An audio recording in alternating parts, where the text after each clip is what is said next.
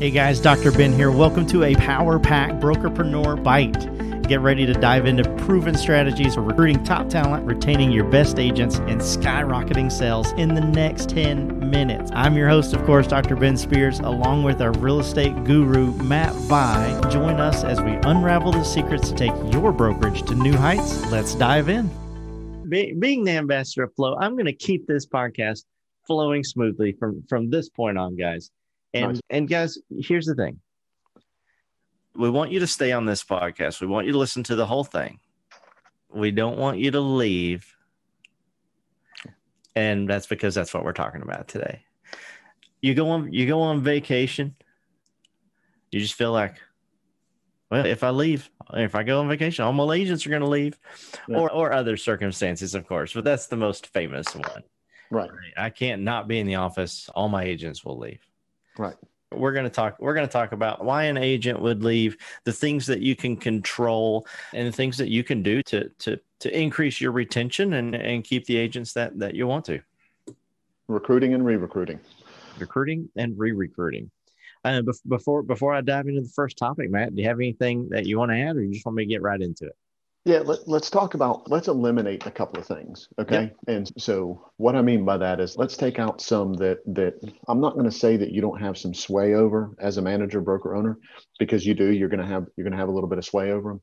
Some, but not a whole lot. So somebody moving as an example, let me dig right into it. If somebody's moving, or if they have a big life change, there's sometimes when they get divorced, they get into real estate, and other times when they get divorced, they get out of real estate, right? So there's a lot of different things that make those happen. So those kind of changes we're not going to talk about, right? The other one we're not going to talk about, because we put so much time in on this one, is commission split versus value, right? There's three main reasons why, or three main ways how an agent can make more dollars, put more in their pocket, and commission split is only one of them. We beat a dead horse with that. I'm not interested in talking in that one. It absolutely is an impact. It's a factor, but it's not the only reason. Okay. Right.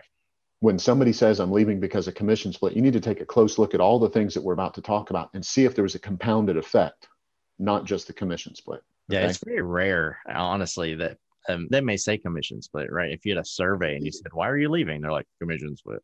Right. It's easy. It's the easy choice. That's exactly right.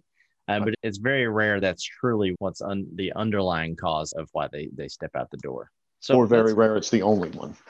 Oh yeah, exactly.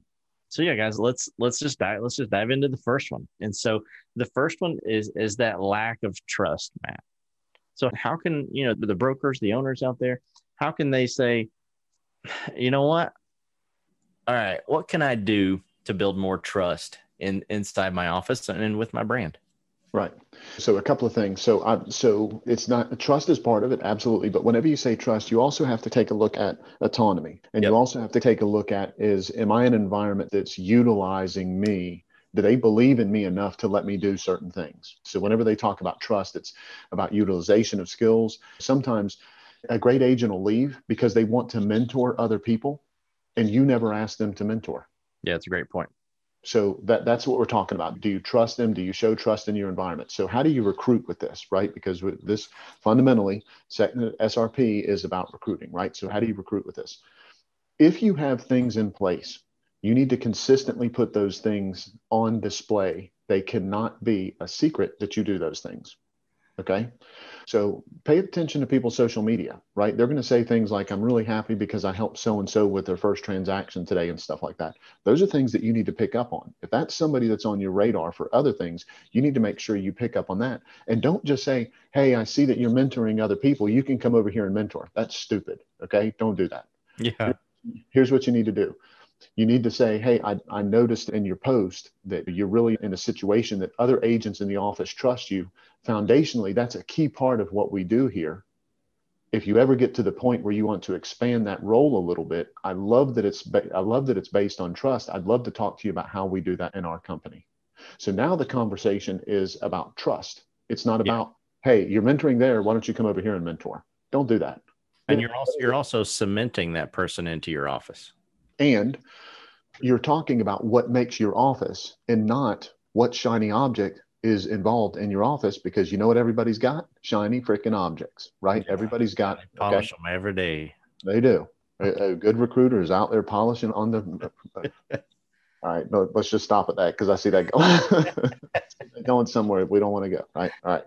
So that's how if people are concerned, if you think that people leave other offices because there's not as much trust or underutilization of the agents, part of your conversation needs to be with those people about your values and how trust plays into those values. Yeah, you're exactly right. And the same way that you can go to that person and say, "Hey, I saw that you're having a lot of people come and ask you questions about the contract or deals or whatever," and you start building trust, reciprocal trust with them. It's also a good way to recognize that person for doing that. Yep. And that brings us to our next point, which is a lot of agents will leave because they'll either feel like, "I'm not appreciated, I'm just a number." And when I do something good or when I do a good job, nobody says anything. No gold stars. Exactly.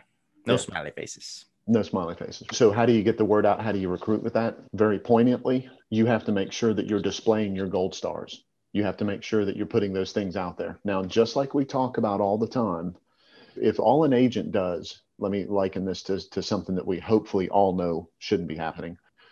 So let's say that an agent, the only post that they make on social media is, "Here's my new listing. Here's what I just sold. Here's my new listing. Here's what I just sold." We talked to Mark Caputo about that. Yeah. So if that's all that they're doing, you can't do the same thing as a broker because it's going to be just as much of a turnoff. Here's my top listing agent this month. Here's my top selling agent this month. Here's my top this month. Here's my top this month, right? It can't be that. You have to engage with them, right? Instead of saying that, maybe one month you say, "Hey guys, really quick, I'm going to take a 1-minute video here and I'm going to do it live on Facebook. You're the top listing agent. You're the top selling agent. I want to go live really quick. And I want you guys to both say, what is the number one tool that you use that my company helps you do? What is that number one tool that helps you become the top agent this month?" And then you hold the camera up and you say, "Hey guys, I'm here with Betty Sue, who's the top listing agent this month. And I'm here with Jimmy Joe, who's the top selling agent this month. Guys, tell me, how did you achieve that level of success?" "Oh, the only thing I did is I used this tool." And then, "Yeah, this is the tool I use." And great, guys, I really appreciate it. And congratulations again, and hit end on the live, right? Yeah. Instead of going, "Here's the top listing agent. Here's the top selling agent. Here's the one that sold the most volume. Congratulations to my top 10. Cut that crap out. Yeah. And you know what another problem with that is you have a lot of agents in your office. And this can't be like this very famous person. So hopefully everybody knows a little bit about him. It can't be like SpongeBob SquarePants. And what I mean by that is, if you go to the Krusty Krab where he's building Krabby Patties and you look on the wall and it says Employee of the Month, it's going to be like 50 pictures, right? I've seen that episode. It's 50 pictures of SpongeBob SquarePants. Right. Your top listing agent, your top selling agent, it's going to be one or two agents like every single month. Right. But if you've got 50 agents in your office and you're only giving recognition or appreciation to those top people, yep, everyone else is feeling like second best, right? Less than. Or they're not feeling like anything because it hasn't been facilitated for them to feel that way. They're just like, "Oh yeah, that's the top agent. They're the ones they're the top click. They're the ones that whatever it is." Instead of saying same thing, go live. "Hey guys, I'm here with Jim Bob, and Jim Bob said that the number one tool he used, he just started with us. The number one tool he used was this, and he got a lead off of it. Jim Bob, tell us for just a second about that." Yeah. Or, "So-and-so, this is their 5th-year anniversary with us. This is their 5th-year anniversary with us. I love it that you're that it's your 5th-year anniversary. Tell us what the funniest thing that's ever happened to you on a showing," right? Yeah. Go through something other than just top listing, top selling. Let me point something out here too. This is critical to this part of this. Okay. So the average time, I don't remember where I heard the average time on real estate agents. The average time on real estate agents, didn't we talk about how long they stayed at a real estate office in one of the podcasts? I think we pulled some stats off of probably Realtor. Yeah, we did. I want to say it was right around, it wasn't long, it was right around a year. Yeah. So, a lot of things we hear recently about agents leaving, it's because they're millennials, right? We've heard a bunch in the press and everybody's making fun of millennials and all that kind of stuff. Did you know that millennials are actually staying at jobs longer than their predecessors, the Gen X, the Gen Y? Yeah. The number jumped from in 1983, the average was 3.9 years, something like that. And then in 2018, the average was 5.1 years. So those people, that younger age group that's entering the workplace is who they compared. Because of course it wasn't millennials back in the 80s, but that's who they compared. They're staying at those jobs longer. So you can't just say, hey, that's just how millennials are. They're just going to leave. Hey, that's just how baby boomers are. They're just going to leave. That's just how people in this town are. They're just going to leave. That's how this cultural group is. That's how they're going to leave. Yeah, people with brown hair, you just can't count on them being there. Right. That's right. That's basically what you're saying. That's right. And that's what people do. They look for the bullcrap excuse because it's easier than taking a real look at what's happening.